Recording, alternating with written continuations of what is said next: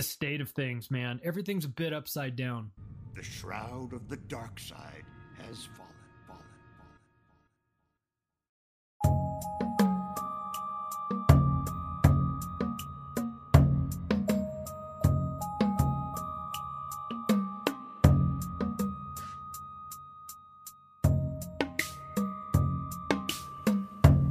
Welcome to A Conspiracy in the Force, the show where we examine parallel conspiracies in a galaxy far, far away, in a galaxy not so far away. The show is designed as an introduction to modern-day conspiracy theories by using Star Wars, one of the most beloved fictional universes, as a point of reference. Let's begin.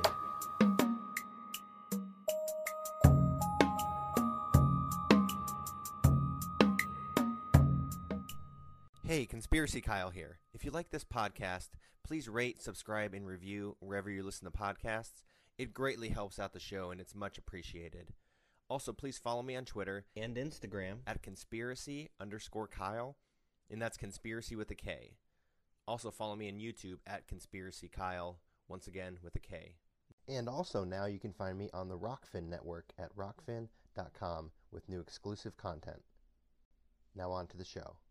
Welcome to Conspiracy in the Force. My name is Conspiracy Kyle. Thank you for those of you who are tuned in on Rockfin. I've been really enjoying doing these live on Thursday nights, save any technical hiccups, but this is going to be a really fun one. I bring to the table with us tonight someone I call Conspiracy Yoda. I have Mr. Charlie Robinson. How you doing tonight? Good. I don't have to eat frogs, do I? Oh wait, no, that's I don't know, maybe that's an offshoot of Yoda.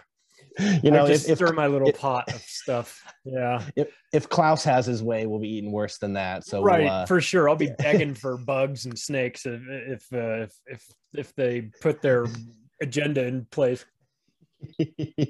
So for those who I'm hoping that there's not many people out there who don't know who you are, but if you could kind of give a little rundown about your show, your podcast, some of your books and writings, and some of the stuff that you've been doing. Yeah. I started this crazy adventure by writing a book called The Octopus of Global Control, and wrote that in total secrecy. Didn't tell anyone I was writing it. Didn't think I would finish it. Then I got about halfway done with it, and I didn't tell anyone I was writing it because I didn't want anyone to tell me to stop writing it, which is what happens once you think you're really onto something, And so that book came out in 2017. I did a second book with Jeff Berwick called The Controlled Demolition of the American Empire. Looks kind of like this, with Building 7 coming down wrapped in an American flag. And then the third book just came out, Crazy, Surviving in a World of Cultural Double Standards, with Uncle Sam in a straitjacket in a mental institution on the cover, which I think is kind of fitting for where we are. And I've got a podcast called Macroaggressions that you can find right here on Rockfin. So if you haven't already, please, I don't know, what do we do on Rockfin? Follow, subscribe, whatever. Do something. Yes, one of those things. There's a button. Do both. There's one button. There's one follow button and subscribe, just to make sure. Although following people always sound really creepy to me. It's like, oh, I'm following you on Instagram. I'm like, ooh. Yeah, it is pretty creepy. So there's that, and then I've got a group podcast called The Union of the Unwanted, and another group podcast that we just started doing a couple months ago called Day Zero, with Chris Matthew, Corey Hughes, and XCube 420. So we get into stories of the week, and we go drill down on them until we offend everybody, basically. And there's been quite a few stories to talk about this year, So just I've heard. just a few. I want to talk real quick about the new book Hypocrisy that just came out. You tipped me off as you were finishing this. You said Kyle, you sent me a message. You're like, listen, there is a Greedo reference in this book. So as soon as I bought it, I felt like that weirdo that buys a book and turns to the last page to see how it ends. Yeah. But on Kindle, I'm like, do a word search for Greedo. I had to find what it was. So can you let everybody know what that was in reference to? Because I think it's a very important thing about I'll be honest with you, what that tied into. I don't even remember. I just know that it was in there. I know that I know that I put a reference to Han Solo shooting Greedo in the back of the cantina, but I actually kind of forget what it was in reference to. So it was in reference to, you were talking about Trump, and you were talking about how a lot of people have a certain viewpoint about Trump. They thought he was here to make America great and do all this great stuff. Mm-hmm. But your point was, looking at the people he surrounded himself with, especially and I think that's how it broke down the book. You talked about everybody in his cabinet and all like the crazy BS things they've been involved with. And then you basically said, like, was Greedo not available? Were the rest of the Mos Eisley Cantina patrons not available? And talk a little bit about that, about the Trump cabinet and who he surrounded himself with, because I think it's very interesting. I think people need to know about this more. Well, yeah. I mean, it was like early on, he's like, I don't want to start any more of these bullshit wars. Or, I mean, I'm paraphrasing, obviously. He's like, and then I'd like to introduce John Bolton to you. And you're like, seriously? You're bringing John Bolton in and you don't want to start bullshit wars? That guy's specialty is starting the bullshit wars. That's what he does. So you have guys like that. You had Paul Manafort, who's a grifter. Look, when Hillary Clinton was running against Donald Trump for president, and he said he used that one-liner during the debate when he said, or you'd be in jail, right? And it just was a total zinger, right? The irony of this is that the best way for Donald Trump to have put Hillary Clinton in jail would have been to hire her to work in his administration, because more people from his administration went to jail than Hillary Clinton's or the likes of them out there. So I'm no fan of Trump, better than Hillary, but then again, Satan is better than Hillary. But he sort of pawned himself off as this outsider. I'm this guy. I'm rich. Yeah, I know all these people, but I don't like them, and they're scumbags. And he comes to Washington D.C. and he talks about draining the swamp, and he talks about how we're gonna clean up Washington, we're gonna drain the swamp, and then it's Elliott Abrams and John Bolton right away. And if you were to do a lineup, a police lineup of the people that you would consider to be swamp creatures, these two guys would be in the lineup. They've been in the lineup since the early 80s. So it's not like we just figured out that these guys are scumbags. Elliott Abrams has been busted trying to start wars all over the world. That's what he does too. So he brought in the two guys that are in charge of getting people, trying to overthrow governments and doing a poor job of it. They started to work on Venezuela. That did not go well. Everyone could see right through that. And so, he sort of held himself out as this guy that was above all of the Washington nonsense. And yet one of the first things he did was fill his administration with all of the people that have been in Washington for years and years and years. So another broken political promise. I mean, not that that's going to register too much on anyone's radar because there's so many of them with every candidate, but a guy like Donald Trump who, says he's going to drain the swamp, comes in and just starts filling it with alligators. Yeah. And that's the thing that, once I knew more about that, and especially about the Operation Warp Speed stuff, I used to be a pretty hardcore Trump supporter, and I don't feel bad about that. You go with the decisions you make with the information you have at the time, right? Yeah. And as that administration went along, I learned more and more and more, and especially the Operation Warp Speed stuff really. I think that's still bothersome. And Whitney Webb wrote a really, really great article last year. I know you read it. Yeah. About all the ties that had to whether it was CIA or other NGOs, how they orchestrated all these deals with pharmaceutical companies and hid the contracts from the public. Yeah. And just the fact that, he's all about freedom and this and that. And he tried to ramp up the vaccine administration as quick as possible, dodging all the regulatory things like the FDA. And obviously not that we really feel that that's really anything there, but still, if you're going to do it, you should at least go through the proper compliance. So that one always bothers me, because we're still seeing the rollout of that. Yeah. And I wasn't one of those guys that like obsessively hated Trump. I didn't like him before he became president. That was my biggest problem with him. I had less problems about his policies than I just did about his personality. That's really my gripe with Trump had always been, I just don't like guys like that. I just don't like guys that are like, I'm the best, you're the worst, I'm the greatest, everything I do is the greatest. And I'm in Vegas selling real estate, right? When Trump Tower is built there, the condo tower, and he's like, it's the best building in town, it's the best building, you got to come see it, it's the greatest building in town. I went through it. I was like, it's not even in the discussion of the greatest buildings in town. It's a Hilton, right. And so I was like, this is stupid. I hate it when people do that. So I was sort of always indifferent, didn't love his personality, didn't really care too much about his policies, watched him, because I didn't trust him. But the warp speed thing bothered me, because there were a lot of people that were like very enthusiastic for Donald Trump. And I understand that. I do understand that for sure. And I do understand that he came in and he said he was going to prioritize America. And that resonates with people, man. That's something that we haven't been doing for a long, long time. So when someone says, someone runs for president and has the audacity to say that they are going to put America first, that should be like a no-brainer. But it had been so many years since anybody had even really done that or said they were going to do that that really connected with a huge segment of the audience. And I can totally understand that. Where he lost a lot of people was when for those that understand it, the warp speed thing, because he became the biggest vaccine salesman in the world. He came out of that hospital, remember? And he's like, hello, it's me, your favorite president, Donald Trump, out here at the White House. And like, what's my green screen again? Yeah. Everyone's like, what the fuck is going on? Like, we know who you are. And you're in front of the White House? Are you sure you're in front of the White House? I mean, everything about it was very weird. And he's like, I just had Regeneron, and let me tell you, it was fantastic. And you're like, I was like, what is going on here? I feel like I'm in some sort of weird performance art thing, right?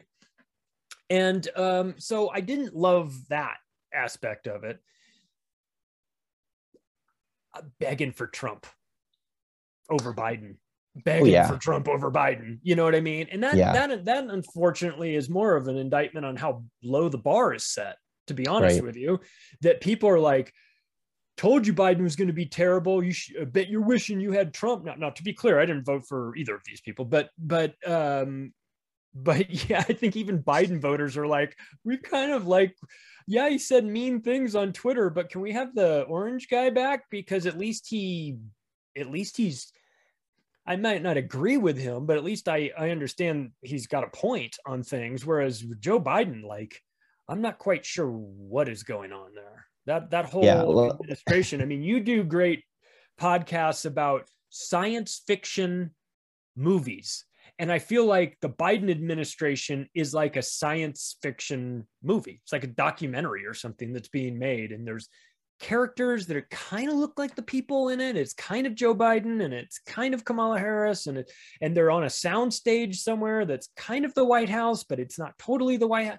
Everything about it seems like very stage managed, from his, not allowed to call, you have to call in Norah O'Donnell first, or you're not allowed to talk to the press at all, or they told me I can't say that, or I'm driving this car. And then you can know that you see that there's another guy in the passenger side with the steering wheel and he's actually driving the car. Is that not the perfect metaphor for America? Right. He puts his hand right through the microphone, green screen, like, come on. And then you it's so fake and so fraudulent, because the very next day you've gone to the homepage on Twitter and seen when these things happen, and we're all talking about the next day. Listen, factcheck.org says that did not happen. You the perspective of the video in this, it's like, don't try to tell me what I saw. It's exhausting. And it's, this is what you do when you are in a bad place. I think that the Biden administration's in a really bad place where that nobody is, I don't know what's worse, Kyle, Joe Biden running the show or Joe Biden not running the show, because we don't know who is in charge behind Right. him. At least when Trump was there, you didn't like him maybe, or you thought he was a prick, but you definitely knew he was in charge to the extent that he could be. You know, obviously the president's hands are tied, but whatever the president was allowed to do, Donald Trump was doing all of that plus a bunch of other stuff he wasn't allowed to do. You know, he was trying to run everything. You got that feeling. With Joe Biden, you get the feeling that I mean, we've all kind of joked about Weekend at Bernie's, but really that is kind of that feeling where it's like, he's physically there, but he's not mentally there. And you don't know if the mouth is moving, but are the words his? And then you've got real questions about whether or not it's even him. I mean, like, I don't want to get too like woo woo, but I guess we probably could on this show, but like prosthetic, real life Joe Biden masks. Hey, look, on the table for discussion at this point. Yeah, considering I've seen so many of the side-by-side faces of him over the years, and it's not I mean, I'm no scientist or biologist, but it is not a normal progression of a person. The size of the head changes up and down in the eyes, in the ears. People like, people are so awesome out there to look up all this stuff. Like his ear flap was like this, and now it's like this, and it was like, I'm like, it's a little bit probably over our heads, but at the same time, there's enough BS going on to bring up that kind of stuff, and I know. I like to make the analogy like Joe Biden is like Jar Jar Binks in one of two ways.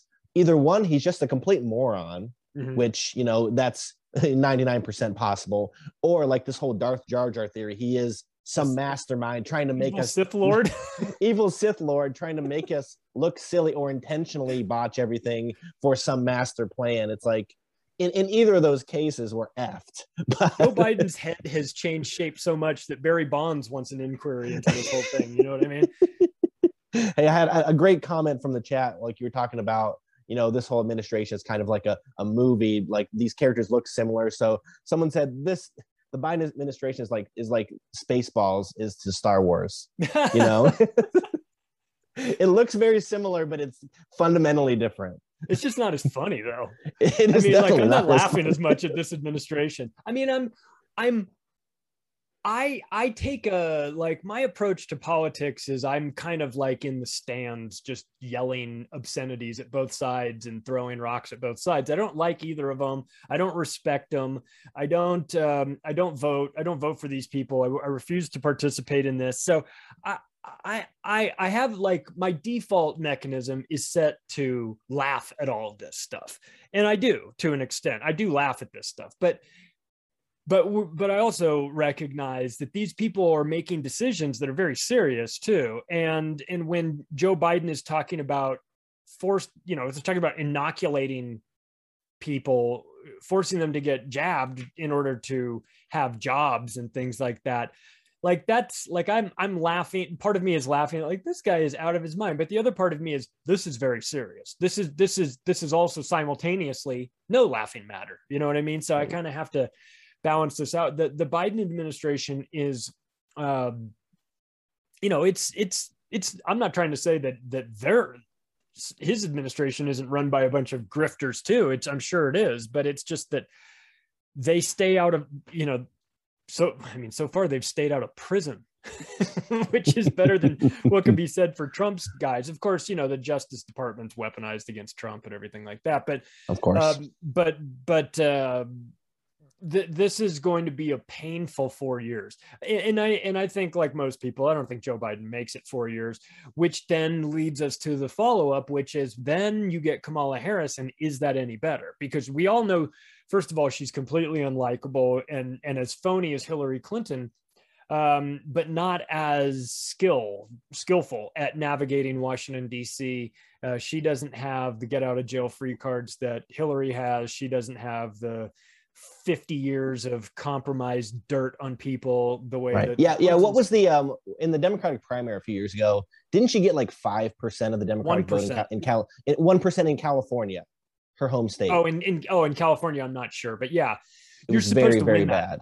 You're supposed to win your state. I remember they were like, Amy Klobuchar's doing really bad in Minnesota or something. Like, yeah, she threw staplers at her staff. Of course she's doing poorly. You're supposed to. She's only in third place. Kamala Harris was in like last place in every state. Nobody wants her. Nobody's calling for her. She's so brave. She's not brave. She got to where she is for fucking Willie Brown. Willie Brown. You think I would know that? Willie Brown's Johnson. I mean, you were right. Willie there. Brown's Johnson. Yeah. Yeah. But you know, so I was half right. She is the phoniest person. You know, you thought people like Hillary had a phony laugh or a cackle. Even Biden. I remember Biden cackling back in the VP debates. What was that 12 years ago? Cackling like the Joker. Yeah. But hearing Kamala Harris laugh is like, it's one of the cringiest things I've ever experienced in my life. It's not even funny. It's like uncomfortable. Yeah, I miss the good old days back when Biden was vice president and The Onion used to run stories. They'd run story after story after story about Joe Biden washing his Trans Am in the driveway of the White House. Just all the time they would run these stories. And I just thought that was the funniest thing. I'd have this image of Joe Biden out there waxing and like putting in all this work on his black Trans Am. He's like Smokey and the Bandit Trans Am. They'd always have these pictures and they just kind of play, you know, it's obviously The Onion. So they used to be funny. They're not quite as funny anymore, but you know, it was this harmless sort of thing. And now the waxing the Trans Am guy is in charge of the world to an extent. And that is terrifying to me because I think that the guy is, you know, he's more than just a bad president or all that, you know, or a senile old man who can't remember where he is and may or may not have had somebody else wipe his butt for him. He's also the architect of some of the worst policies in American history, like the private prison policy, the omnibus crime bill, that took people that were found guilty of possession of crack cocaine as opposed to powdered cocaine and gave them disproportionately large sentences, knowing that that was going to target the Black community most because they wanted to put the Black community in prison.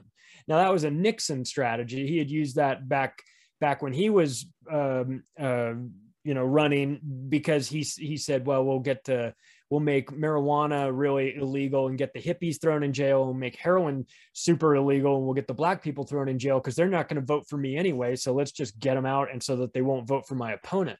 And so when the omnibus crime bill was being written initially it was written by George H.W. Bush in conjunction with Bill Clinton, but then Clinton became president and Clinton actually wound up passing it. He worked on it heavily with Joe Biden. And that is where you get the private prison industry, which is such a stain on America that it makes me sad to think that I live in a country that has monetized people's freedom. And Joe Biden's behind that, you know, and he's the one that said that he was talking about bulldozing raves and that they should take all those people and throw them in prison forever and all. I mean, it was just like crazy shit, so anti-drugs, while simultaneously having a son who can't stop smoking crack and knocking up strippers.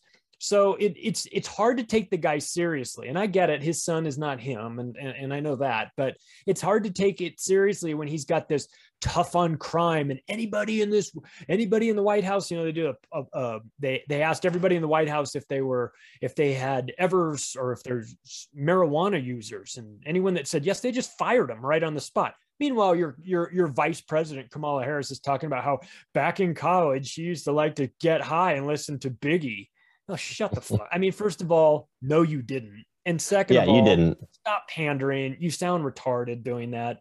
And it's embarrassing. And so, but again, back to hypocrisy, right? You write a book about hypocritical behavior. You can't just leave out the part about Joe Biden being insanely tough on drug crime while simultaneously having a son that is, you know, I mean, look, I have empathy for anybody that has a hardcore drug problem. It must be terrible, you know, period. It must be terrible. I have less empathy for a guy like Hunter Biden, though, who has been, grifting off of his family's name for a long, long time and putting his dad in a bad spot, by the way, too. Not that I have any sympathy for his dad, but if you love your parents, if you love your dad, you wouldn't be doing stuff like this. But then again, they're a crime family. So yeah. Well, it's interesting talking about the private prison stuff. I had a conversation with some friends the other day. They were talking about, well, why are all these people sitting on death row for years and years and years? Why aren't they just kind of taking them to the chopping block? I'm like, listen, it's a business. It's a business. Yeah. It's a private business that they make millions and billions, probably billions of dollars off of. They get paid off probably they get paid off probably by news organizations to come in there and interview the serial killers, right? Because everybody loves a good serial killer story. They get paid so much money to keep these psychopaths alive that they'll drag it out as long as possible. Obviously, the legal proceedings is a part of it as well, obviously the appeal process. But at the same time, they're not willing to just to execute or make a decision about these people. They want them to sit in this prison limbo for years because they're making shit tons of money off it. A lot of money. And when they did these private prison deals, part of the stipulation, it varied from state to state, but the deals that they would do would have mandatory minimum occupancy rates in there. Some of them were as high as 100%. In Arizona, it's 100%, which means that if you build a private prison, the state of Arizona will guarantee that every single bed will be filled. And if it's not filled, they'll pay you as if every single bed is filled. So what you do is you take that, that concept of a prison with a bunch of rooms, think of it like a hotel or think of it like a gym, right? So let's use it as like it's Gold's Gym. You've built this Gold's Gym, right? And you've got this many members, right? So you can take that information to a bank and say, I want to expand my Gold's Gym. I've got 10,000 members. They all live within, 8-mile radius of here. With this, I think that I can build another gym 15 miles from here. And I think I can do the same thing. Here's my financials. And they look at that and they go, okay, that sounds good. We'll loan you the money to do that. Well, with the private prison industry, they do the same thing, except they go to Wall Street. They say, we built this prison. It costs us X number of millions of dollars. We have guaranteed bed occupancy for the next 25 years. We're guaranteed revenue from it. We want to build more of these. And they go, yeah, okay. So that's what, so the private prison industry is publicly traded on Wall Street. Right. So you can buy stock in these companies. And so that's kind of America right there. You can buy stock on Wall Street or from your Charles Schwab account of a business entity that runs private prisons that benefits and profits at the expense of taking away other human beings' freedoms. It's disgusting. It's you see this polarity, and you see it in a lot of movies and a lot of popular culture. Is you have these two extremes, right? You have the rich that just keep getting richer, and you have the poor that just keep getting poorer and poorer. I don't know if you've heard of the show called American Horror Story. Yeah. On FX. So they just ran a season about how people could take this black pill, like they're throwing the shit in our face now. Take a black pill, and if you are inherently a very successful person, you will shoot to the top of whatever your field is. But the drawback is you are now a vampire also. So these people are now the cream of the crop, but then they're going on they're going online and finding drug dealers like selling like bicycles and going and eating those people. So it's like you see these kind of things all the time. Like they're showing this divide going up and up and up and down and down and down, and it's definitely an intentional thing, wouldn't you say?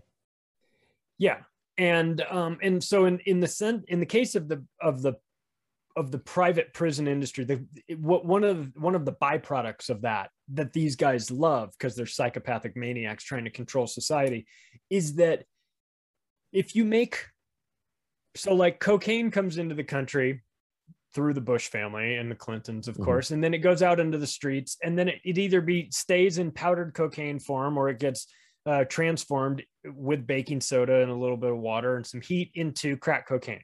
It's chemically different structure now, but it's still cocaine. If you have the same weight of powdered cocaine in your pocket and you get arrested by a cop, you're going to do considerably less time than if you have rock cocaine. And the reason why they did that is because rock cocaine is considered to be a black drug and powdered cocaine is considered to be a white drug. So it wasn't accidental. It's obviously racist. It's totally shitty, but it is a fact that that's what they did. So you can now stick black, you can go down the street, catch a black guy with one crack rock in his pocket. Not even for distribution, just has it. Minimum 5-year prison sentence, but that has a ripple effect, to borrow Ricky Verandis's podcast term. That has a ripple effect on society. Okay, it takes the dad. If that guy, let's just say in this scenario, that guy was married and had 2 kids, takes the dad out of the home for 5 years minimum. Maybe they tack on some other stuff. Maybe he doesn't make his bed every morning in the private prison industry, and they tack on more time to him there, which is always possible. So you take a guy out of his family. He's no longer working. He's no longer contributing to his family. You now put all that burden on the mother who's trying to raise these kids. Maybe she had a job. Now she's got to get a second job, probably a third job. Now she can't watch those kids. Those kids wind up becoming delinquents because there's nobody watching them. They fall into the prison system themselves or in foster care eventually or something like that. I mean, it is a horrible cycle. If you fall into the foster care system under Bill Clinton, he incentivized that so that if you place kids in other homes, the person that places the kids will get $4,000. So they've started paying commissions for you to place kids in other people's homes. So they're taking kids out of homes that didn't need to be taken out of their home and putting them in other people's homes because the guys get paid on it. So there's all kinds of side effects of this war on drugs and this private prison industry and all this stuff. It has like a cascading effect where it like, then if you take that and and just run that out for 20 years, then you start a new generation of people that are all, that didn't have a good opportunity growing up as kids because their dad was in prison and their mom was working 3 jobs. And now that kid's selling drugs, so and then to that person, then you get the whole institutionalized thing, right? Just look at movies like The Shawshank Redemption, right? Where the guy was in jail for 40, 50 years. He got out, committed suicide because he didn't know how to live any other way. It's a psychological breakdown of you as a person. You can't function if you don't have that order or whatever you think it is. So a lot of these people do whatever they can to get back in, whether they cognitively realize that's what they're doing or not. They're going to do it. Like the recidivism, it's crazy, right? It's got to be 90-ish%.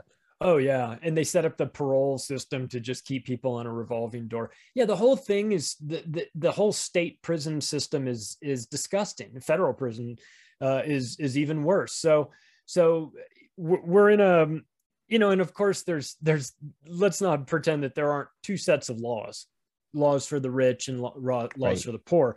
And that has to do with, the sort of legal defense you can purchase. And there's also something called the American Pie defense. And that is a joking term that they used to describe the public defenders, the situation that public defenders have in the United States right now.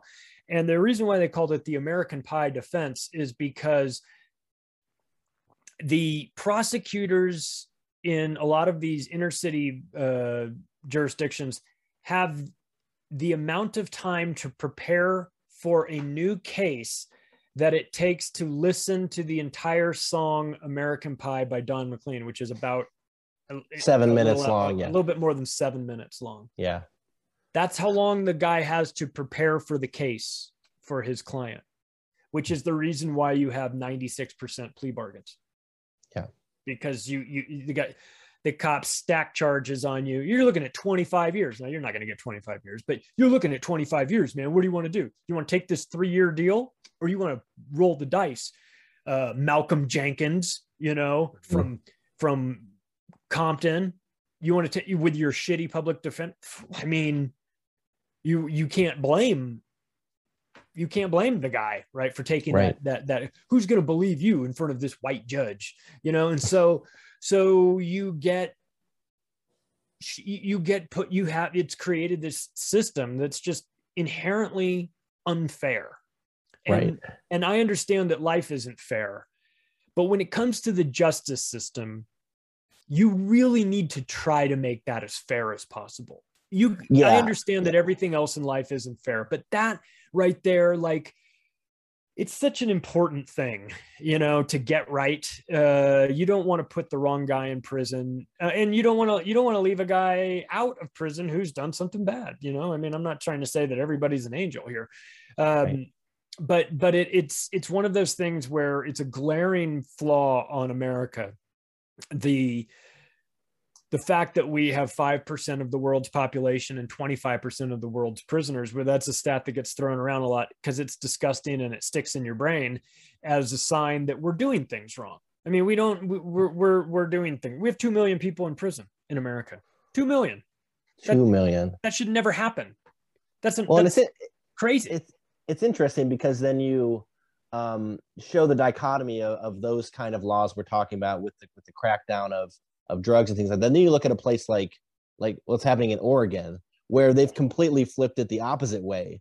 Correct. So I don't know if I would say that is the correct way either. But no. What is when you're legalizing meth and heroin and that stuff, I don't know if that's the approach. What do you feel about that? I mean, there has to be somewhere in the middle of these two. There's victimless crimes that should not be as we shouldn't spend much time on victimless crimes. That's my opinion. I have a problem with the police being revenue generators. That their job is that they have to write X number of tickets to fulfill their quota and everything like that. That is, you've lost the plot. If that's what you're doing, you've lost the point of policing. That's not policing. That's shaking people down. That's being that's one step removed from some mob guy who's like, nice flower shop. Be a shame if something bad happened to it. So I find that to be, disgusting. Like what they've been trying to do in Portland. Well, maybe they should look at Portugal, because what Portugal has done is they've decriminalized drugs in a way that has made a huge impact. It's dropped overdoses, it's dropped crime, it's dropped addiction rates. It's done everything that they've been doing the right way. I don't know exactly if Portland is following that. Something tells me that even if I don't know the ins and outs of it, the fact that it's Portland and government means it's probably being done wrong. I mean, I'm just going to make the assumption that it's being done wrong. But the idea of decriminalizing drugs is not a bad idea. It's all about implementation of that and how you do that. So look into a country like Portugal that did it, to universal disgust by the world. The world was like, how dare you? And they're like, we're going to try something different. And if it doesn't work, we can always go back to criminalizing it again. So they tried something different and it worked. And the reason why it worked is because that's a better way of dealing with it. And when we look at how America sees the drug war, we see it as like an opportunity. It's like, oh, good. Now I'm going to get my budget to go hunt these druggies. And I'm going to, if you're the FBI or the DEA or the Border Patrol or TSA or all these administrations, you've got a reason now, the drug war, to ask for more money. You got to have more money to fight this. Well, what if you weren't fighting this stupid made up drug war? What if you just let people be adults and deal with their own shit, then what could we possibly do with the $4 trillion in 40 years that we flushed down the toilet fighting an unwinnable drug war, pretending that we're stopping people at the border with cocaine and searching under their cars with mirrors and dogs, while Bill Clinton and George H.W. Bush and the CIA through Air America are literally flying in tons of cocaine into Mena, Arkansas. Like, what are we doing? This is insane. So when you see stuff, when you come to like know what is actually happening, you go, yeah, the drug war is a total joke. I mean, it's not a joke, because if it was a joke, it'd be funny. It's a disgusting stain on America. But think of who benefits from that: private prisons, politics. Yep. I'm going to get tough on crime, lawyers, all the people that write the laws benefit from all this stuff. So of course they're going to write the laws in a way that justifies their own existence. So it's just it's hard to, it's hard to get on board and enthusiastic with all these new Biden mandates and all these new Biden ideas when the best ideas that these presidents could come up with would be to fix the current problems that the other ideas guys came up with, the private prison, war on drugs, or anything. If I ran for president, my platform would be, for the next 4 years, I'm going to have to clean up all of their messes. Mm-hmm. But that's right. But that's what's best for the country now.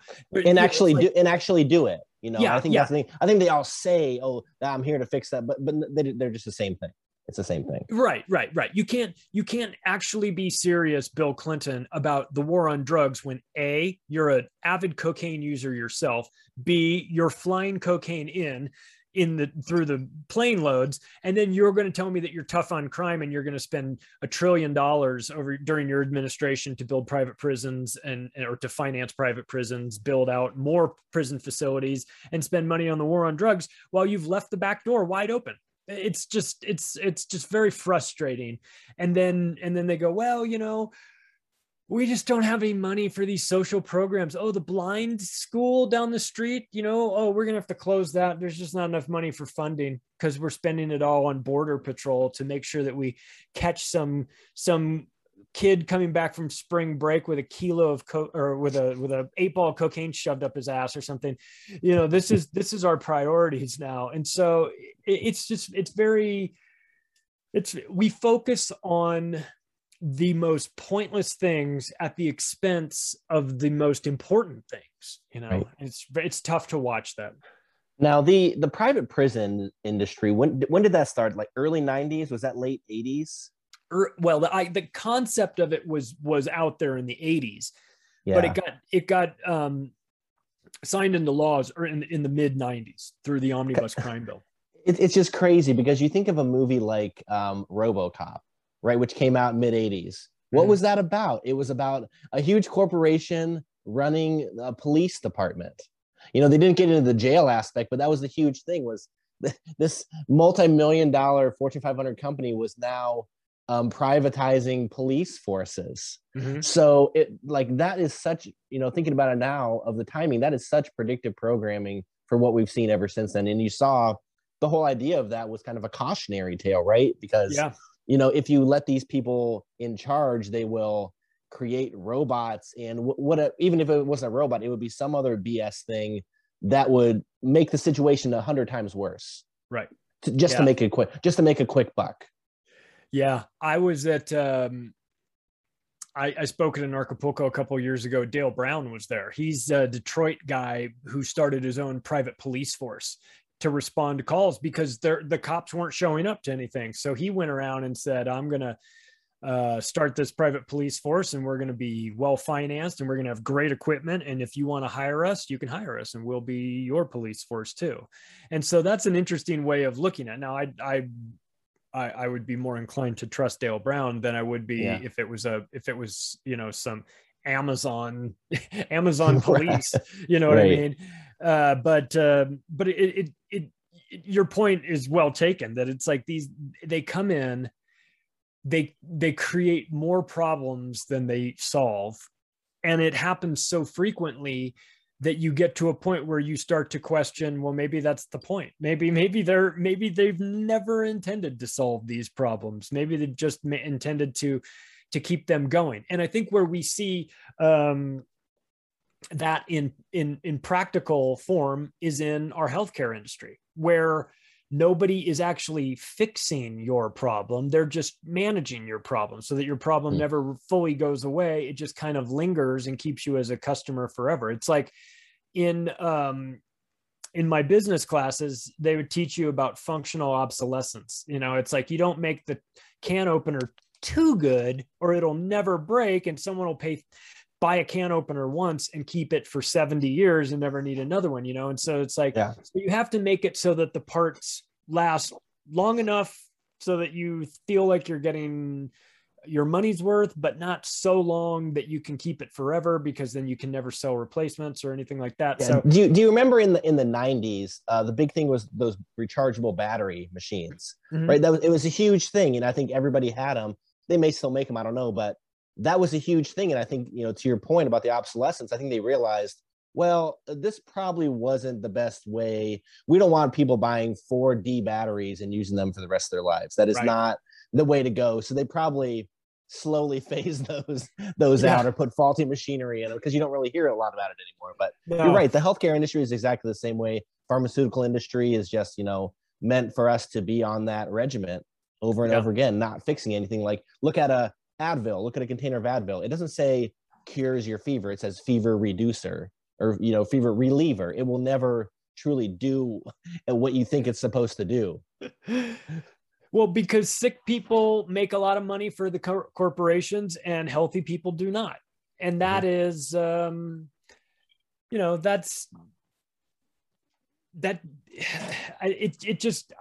it goes against it's tough to run a business where you need sick people to buy your products. So you in the back of your mind know that the best thing for your company is if you have more customers, but your customers are all by the nature of the product that you're selling, your customers are all unhealthy. They're all sick, but you want more customers. So you kind of need more sick people. And that's the mentality of the pharmaceutical industry, because they are first and foremost running a business, and their business is to try and make as much money as possible. So, but there's got to be like a line where you can't be intentionally making people sick so that they come back and are your customer. I say this to people when they're when we're talking about just pre-COVID, but like vaccines, and I would say, have you ever noticed that you'll go into like a Walgreens or a CVS here in the United States, and it'll say like come in for your free flu shot and $10 gift card. And I'm going, I'll say to people, do you understand why you're getting a free flu shot and why they're willing to even give you a $10 gift card? Have you ever thought about why that is? They go, well, maybe they're getting like reimbursed from the manufacturer. They know that the flu shot is going to give you the flu. You're going to be sick from it. And when you're sick, you're going to come back in here and buy like $50 worth of stuff from them. You're going to buy all kinds of stuff. It is the best investment they can make. They're saying, come on in and get sick. Here, I'll even give you $10 to come on in and get sick. Now, why would they be incentivizing you to take this stuff when they're in the business of selling you medicine? Because they know they're going to sell more medicine because they're going to get sick from it.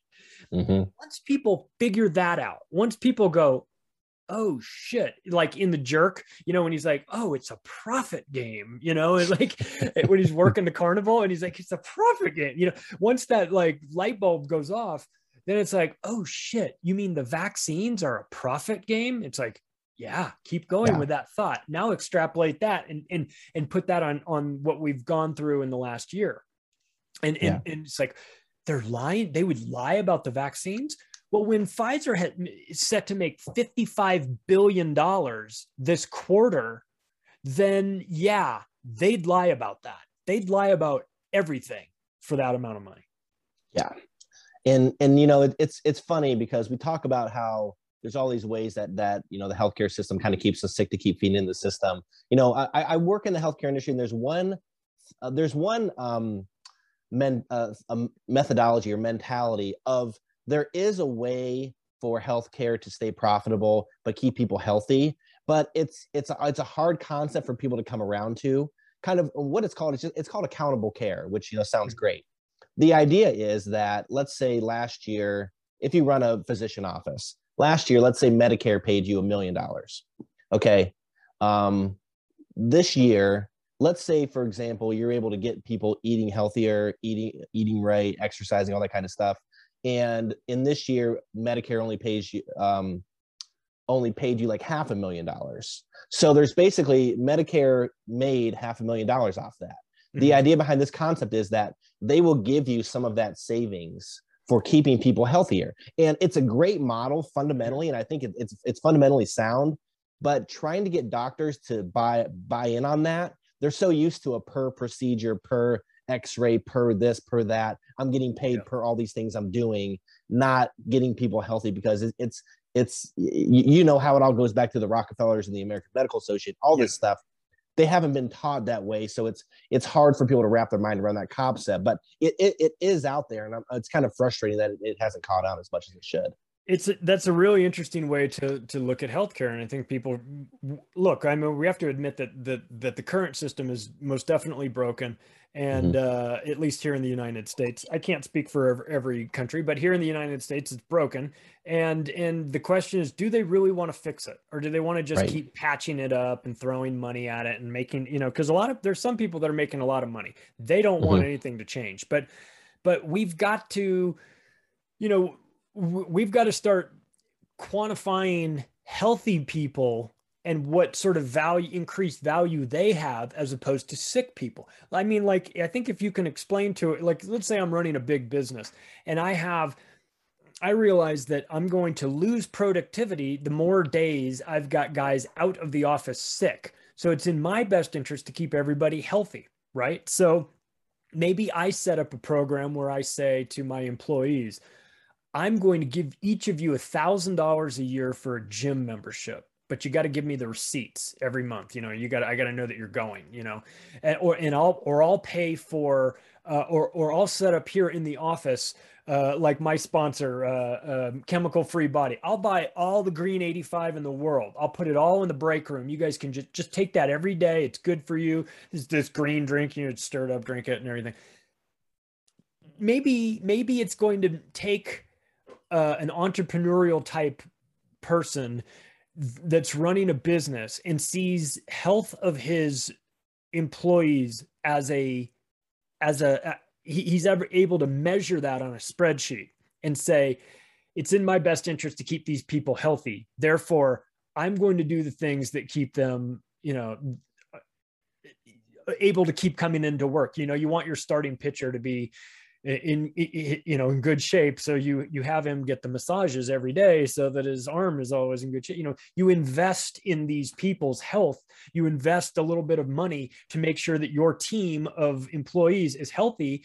And then you take a look at the productivity year after year and you go, I'll be damned, this is working. It's working better. My people appreciate that I'm trying to make them healthier. So having that top down from the government, I don't think will ever work, but I think having that like corporation by corporation and showing that that it actually benefits you monetarily to run a healthy environment, a healthy workplace, then you just have to let people, they can come to that way of doing business out of the goodness of their heart, if they'd like, or they can come to it from the cold deadness of just a number on a spreadsheet and say, yeah, I don't give a shit about these people anyway, but I'm still going to put the green 85 out there. I'm still going to give them the gym membership. I still want them to do it because it makes me more money. I don't care how they come to that realization. As long as they come to the realization that healthy people are better for the country than sick people. But what we've got is a sickness in Washington, D.C., and a sickness in our media that is telling everybody that being unhealthy is the way to go. And if you're not willing to take the mystery injection, then you're somehow anti-science. It's like everything's upside down these days. It is. And, to your analogy about the business owner who wants to keep his people healthier to kind of reduce his exposure, his expense, that kind of thing. It's kind of like you said, it's upside down, because what you're seeing happening now is insurance companies, some have started to roll it out, some have just talked about it, is a additional payment you have to make if you're not vaccinated, which makes no sense. So in that event of your business owner, now he's, instead of incentivizing people to get healthy so he can save his expense, he's incentivizing people to take something that could be potentially unhealthy or worse for everybody. Right. It's so upside down and so backwards, because we would probably argue that most people who have been vaccinated are probably a lot more healthier than people that are. Now, that's not a every time in every situation kind of thing, but a lot of people I know that are against these kind of things are like yourself, very healthy people, exercise, eat right, do the right kinds of things. They're not the ones going to get a donut. You know what I'm saying? No. So it's so backwards. I love the lecture from the lady that's going to lecture us about, take the shot for your, it's for your health, goddamn it, as she's 150 pounds overweight and just decided this last year that now she's concerned about health. Now she's a health expert. No, thank you. Not interested in that opinion. But yeah, we all know there's a fortune in healthcare, but what collectively as a society we've forgotten is that we really, we like to name things the wrong things, like Secretary of Defense. That used to be the Department of Defense used to be the Department of War. And it's like, right. Hey, you should have kept it Department of War. Well, we call it healthcare, but it's really sick care. That's really what it is. It's not, they're not really trying to make people healthy. They're trying to make people sick. So we could start by labeling things what they actually are, so that they could, of course, the Biden administration has declared a war on words. We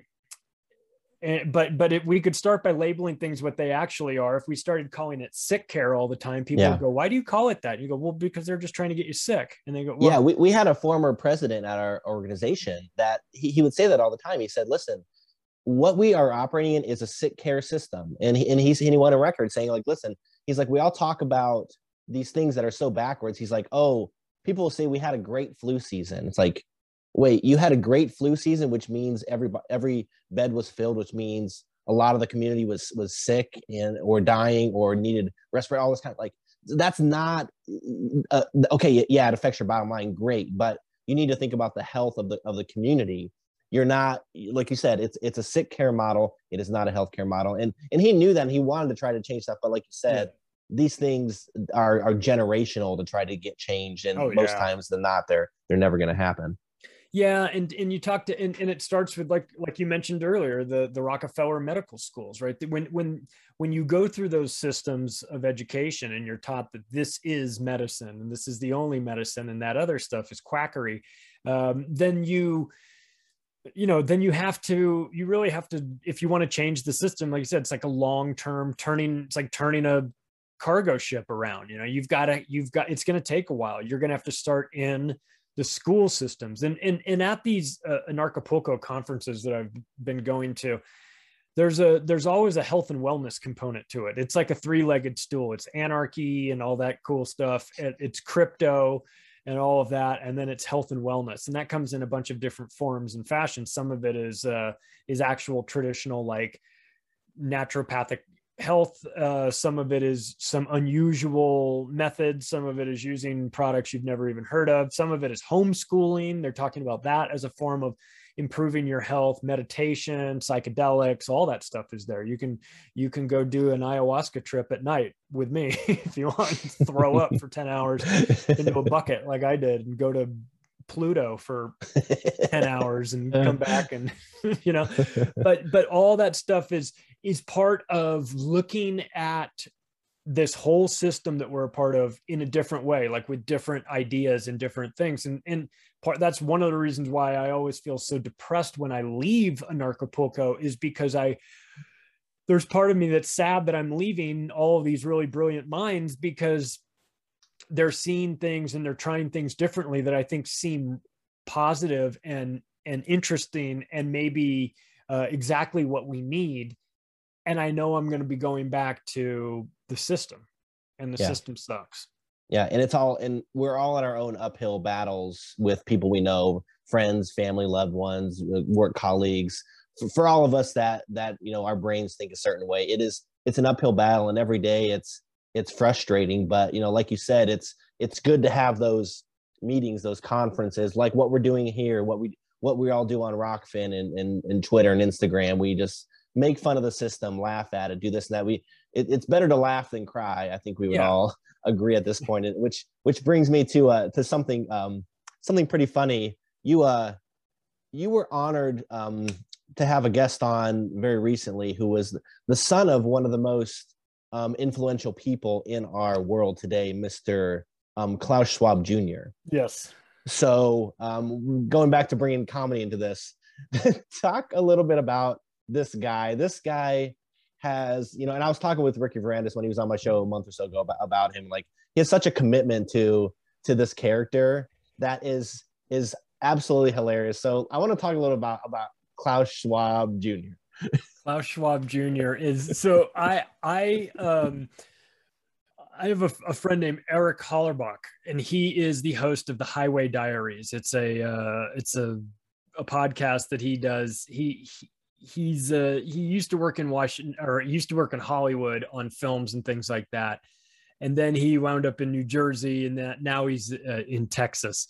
And he's in addition to his day job, he's also a stand-up comedian, but he's into all this crazy stuff. He's like, his two favorite guests to have on his show are me and Ben Fulford, and Ben Fulford is out of his fucking mind. You know what I mean? He's talking about the craziest stuff. So Eric loves these conversations. He loves to talk about deep conspiracies. He likes to talk about Freemasons. He likes to talk about all that stuff, right? And he found a way to blend his comedy with his conspiracy, and he created a character called Klaus Schwab Jr. And Klaus Schwab Jr. has this very German accent, and Eric has fashioned this. I don't know how to describe it. It looks like something that Klaus Schwab, or the original, would wear, like something out of the Galactic Federation of Weirdos. It's just this really spacey type suit, and no shirt underneath, just this like big shoulder pads, triangular type thing. And he has the German accent, and he got connected with Sam Tripoli, and showed up, crashed one of Sam's shows when Eddie Bravo was there, and and Sam let him go up on stage, and he went up on stage and cracked Eddie up so bad. Eddie was like, "You've got to come to Oklahoma City with us tomorrow night." And he's like, "Fine, let's go." Right. So now he's on the road with these guys. Right.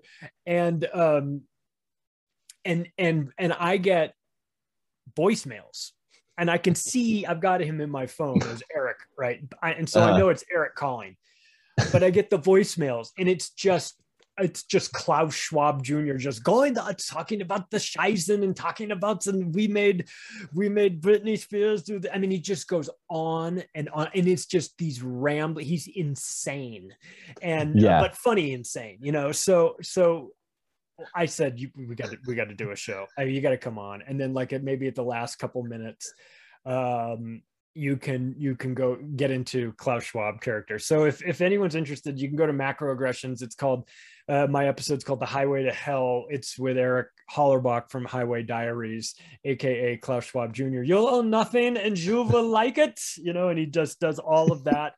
And where it came from is that when Eric was a kid, he had a German foreign exchange student stay with him. So he got the whole vibe. And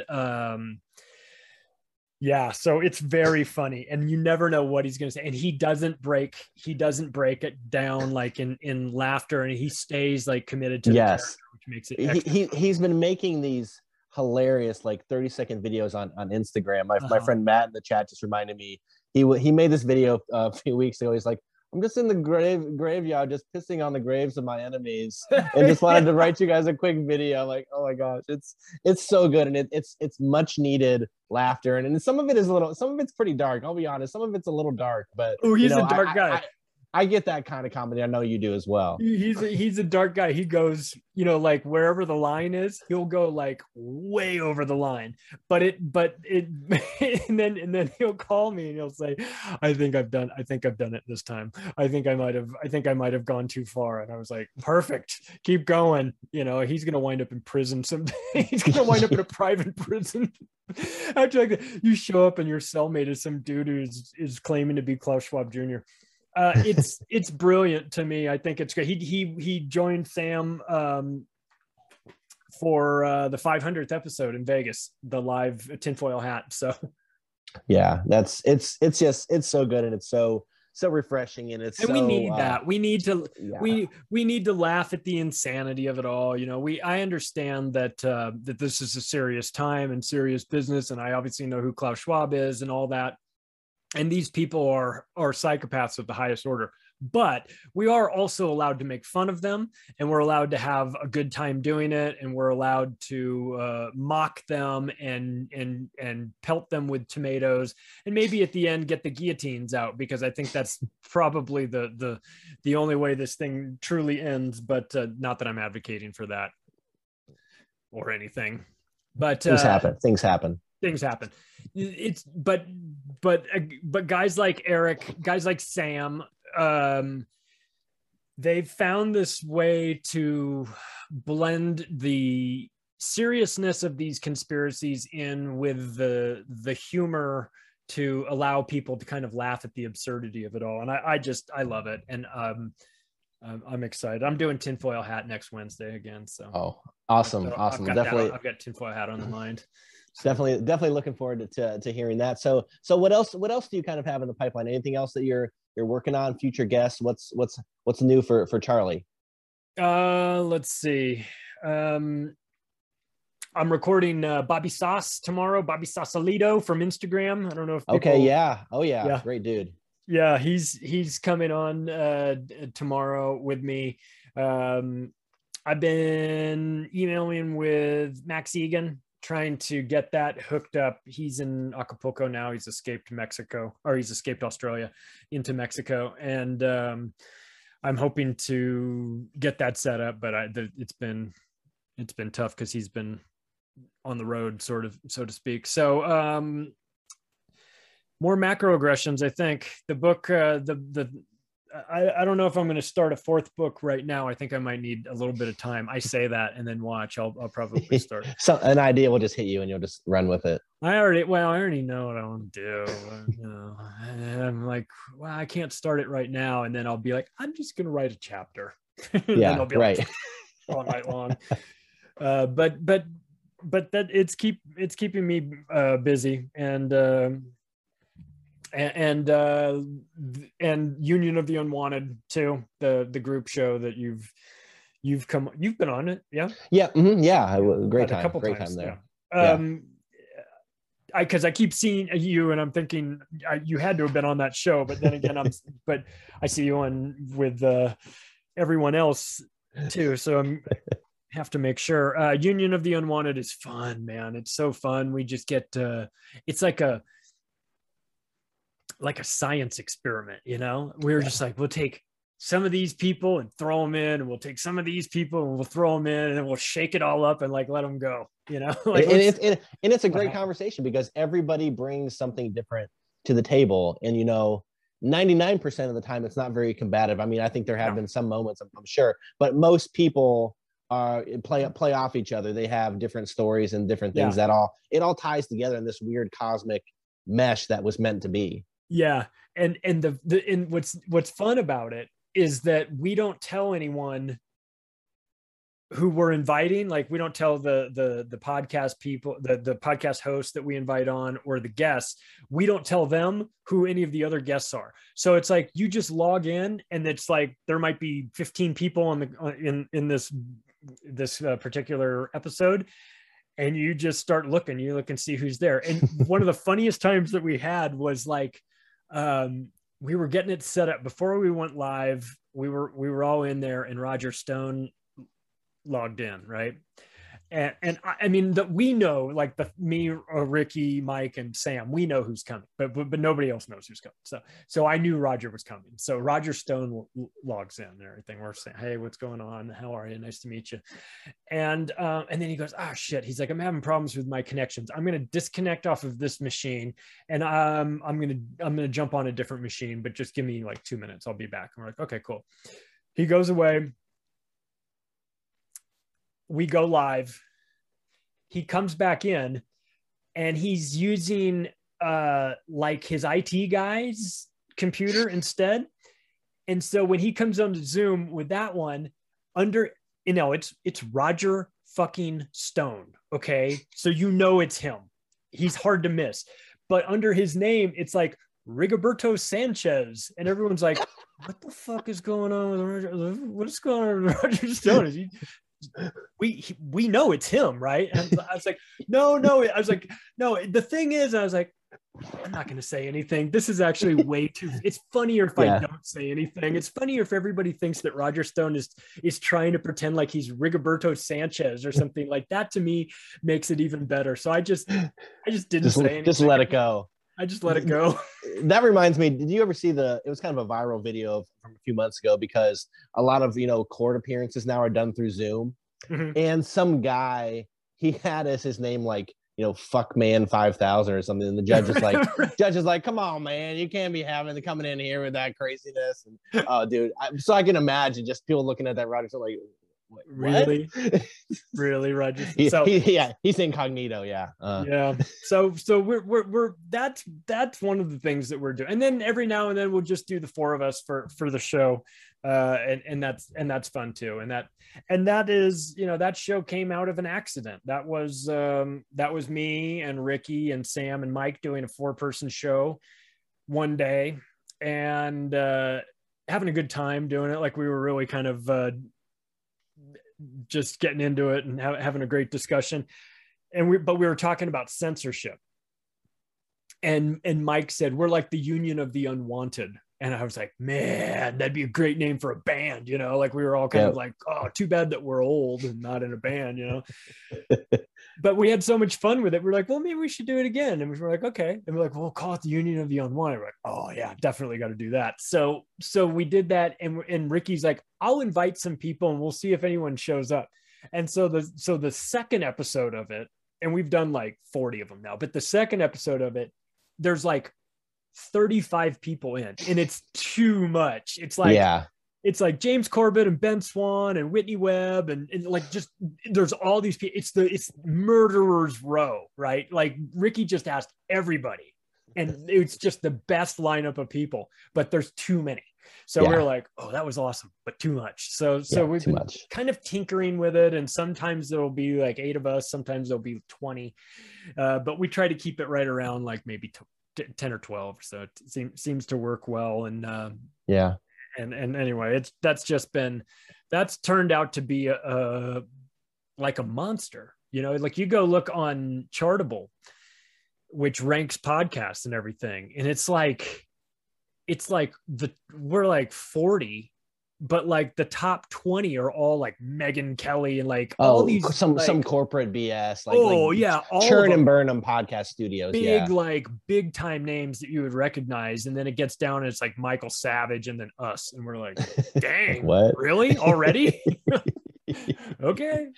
But I guess people are interested in hearing a bunch of people try to work out these problems. And it's not to say that we have the answers to them, but we bring in a lot of people that are pretty damn close. So like when we have the doctors on to talk about vaccines, it's Dr. Robert Malone and Dr. Carrie Madej and 7 other doctors all on the call from all over the world. And it's like, talk to us about these vaccines. And they're like, right. He's like, all right, I'll explain it. So it's, I think people are interested in that because you get a long form podcast episode without the censorship, without the crazy medical censorship that's happening right now, where nobody's allowed to have an opinion other than the established one.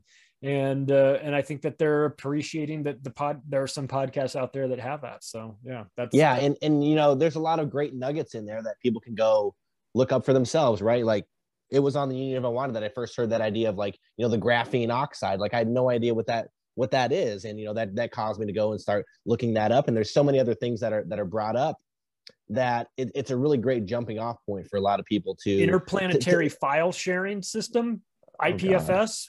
What? I'd never heard of that until Ernie Hancock came on and explained how that works and how he'd been backing up all of James Corbett's and Luke Rudkowski's stuff for years and years and years, so that if those guys ever got unplugged, he had copies of their stuff decentralized everywhere. And he's like, oh, this is the future. And we're like, what is the future, Ernie? Tell us all about it. He's like, this is how it works. So then a couple months later, we have him back on, and we bring in all the tech guys. We bring in the head of product for Rockfin. We bring in Jeremy Kaufman, the CEO of Odyssey Library. We bring in Aaron and Kingsley, the CEOs of Float, and Matt Raymer from Content Safe, and have all of them get on there. And by the time we were halfway done with that call, you've got Odyssey, Rockfin, and Float, all three talking about collaborating together on stuff. And we're like, whoa, this is awesome. Like, this is actually what it's supposed to be. We've got them all interacting with each other and saying, oh, I like what you do there. Is that a feature is that like a feature that is, you know, specific to you? And he's like, no, I can show you how to do it. And like, oh yeah, we'd love to figure that out. That's just the best, man. So we're interested in busting everybody's balls and having a good time and doing all that, but also problem solving, you know, and trying to get people out there. We're putting together a food related show pretty soon. That'll be, I think, hopefully helpful to get people thinking about their relationship with food, the relationship with the just-in-time trucking system, delivery of food to them, how they can be a little bit more self-sufficient, things like that. I've got Jim, you mentioned who I've got future guests. I've got Jim Gale coming on from Food Forest Abundance to talk to me about what he's doing out there in Orlando. So yeah, I'm interested. Great stuff. That's it. Like, we don't pretend to have all the answers. We don't think we're going to get it all figured out, but like, it's a good place to start. You know, it's a good place to have these conversations. And I learn something every episode. Most of the time I keep my mouth shut and just listen to all these people, but it's been a real blast. And you know, how funny, because had we sat down and planned and crafted and come up with this idea, you know, test marketed this idea for a show and everything, it would have been dumb. You know, the fact that the best stuff kind of happens accidentally, I think is a testament that we're on the right track. And I think, so we'll continue to do it as long as it's fun and as long as we're talking about interesting stuff. So Monday night, for those that are interested, this Monday night, we stream it live on Rockfin. You can follow us, the Union of the Unwanted. And then it goes out after we stream it live on Rockfin exclusively, because we know, well, because we all have channels here and we know that Rockfin won't act like maniacs. We then put it out as an RSS feed for podcasts. And then everybody that is a guest on the show also gets the file for the show, and they can put it on their podcast. They can put it on their social media. They can put it on their channels, whatever. And we just consider them to be collaborators on that piece of work. And so it's as much theirs as it is ours. So we give it away. Did you guys get scrubbed off of YouTube completely? I don't know. I haven't checked in a while. We just don't even post stuff there. It's like, what's the point? You know, I mean, they can, like, you can get medical disinformation for anything. I got a strike on YouTube for my show with Matt Landman, who's the director of Frankenskies. We were talking about the weather, and I got a strike from YouTube for violence. Right. I got a hate speech one for talking about 9/11. So there you go. Yeah.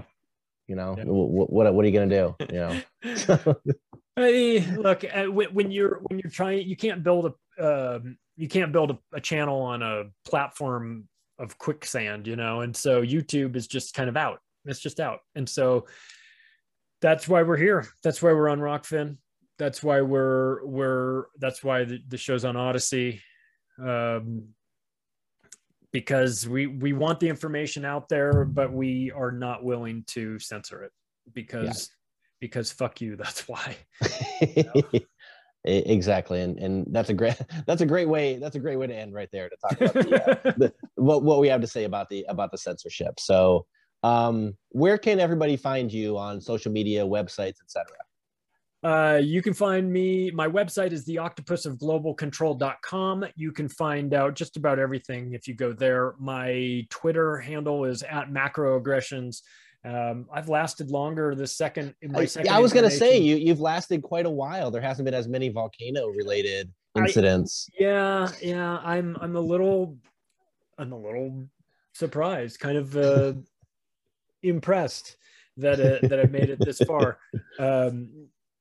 But yeah, you can find me there, and on Rockfin, on David Icke's video platform Iconic, on Odyssey, and I think that's it. Facebook.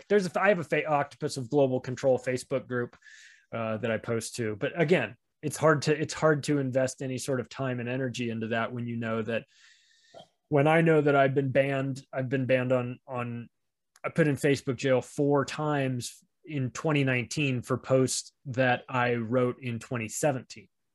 Of course. So right. like, yeah. You can't like count on that. I can't build anything on Facebook. So the website's a good place to find me. That's it. And thanks for having me on, Kyle. I always enjoy our talks. We can get into some weird stuff, and we barely even talked about Star Wars too. Yeah. I that's why I like having you on, because with the Star Wars stuff, I'll get into it if it goes down that rabbit trail. But if it doesn't, hey, it's all good to me. Well, we got the next season of Mandalorian. We can geek out on that when it comes out. Exactly. We'll be finding lots of crazy nuggets in there. So yep. Everybody go check out Charlie's website.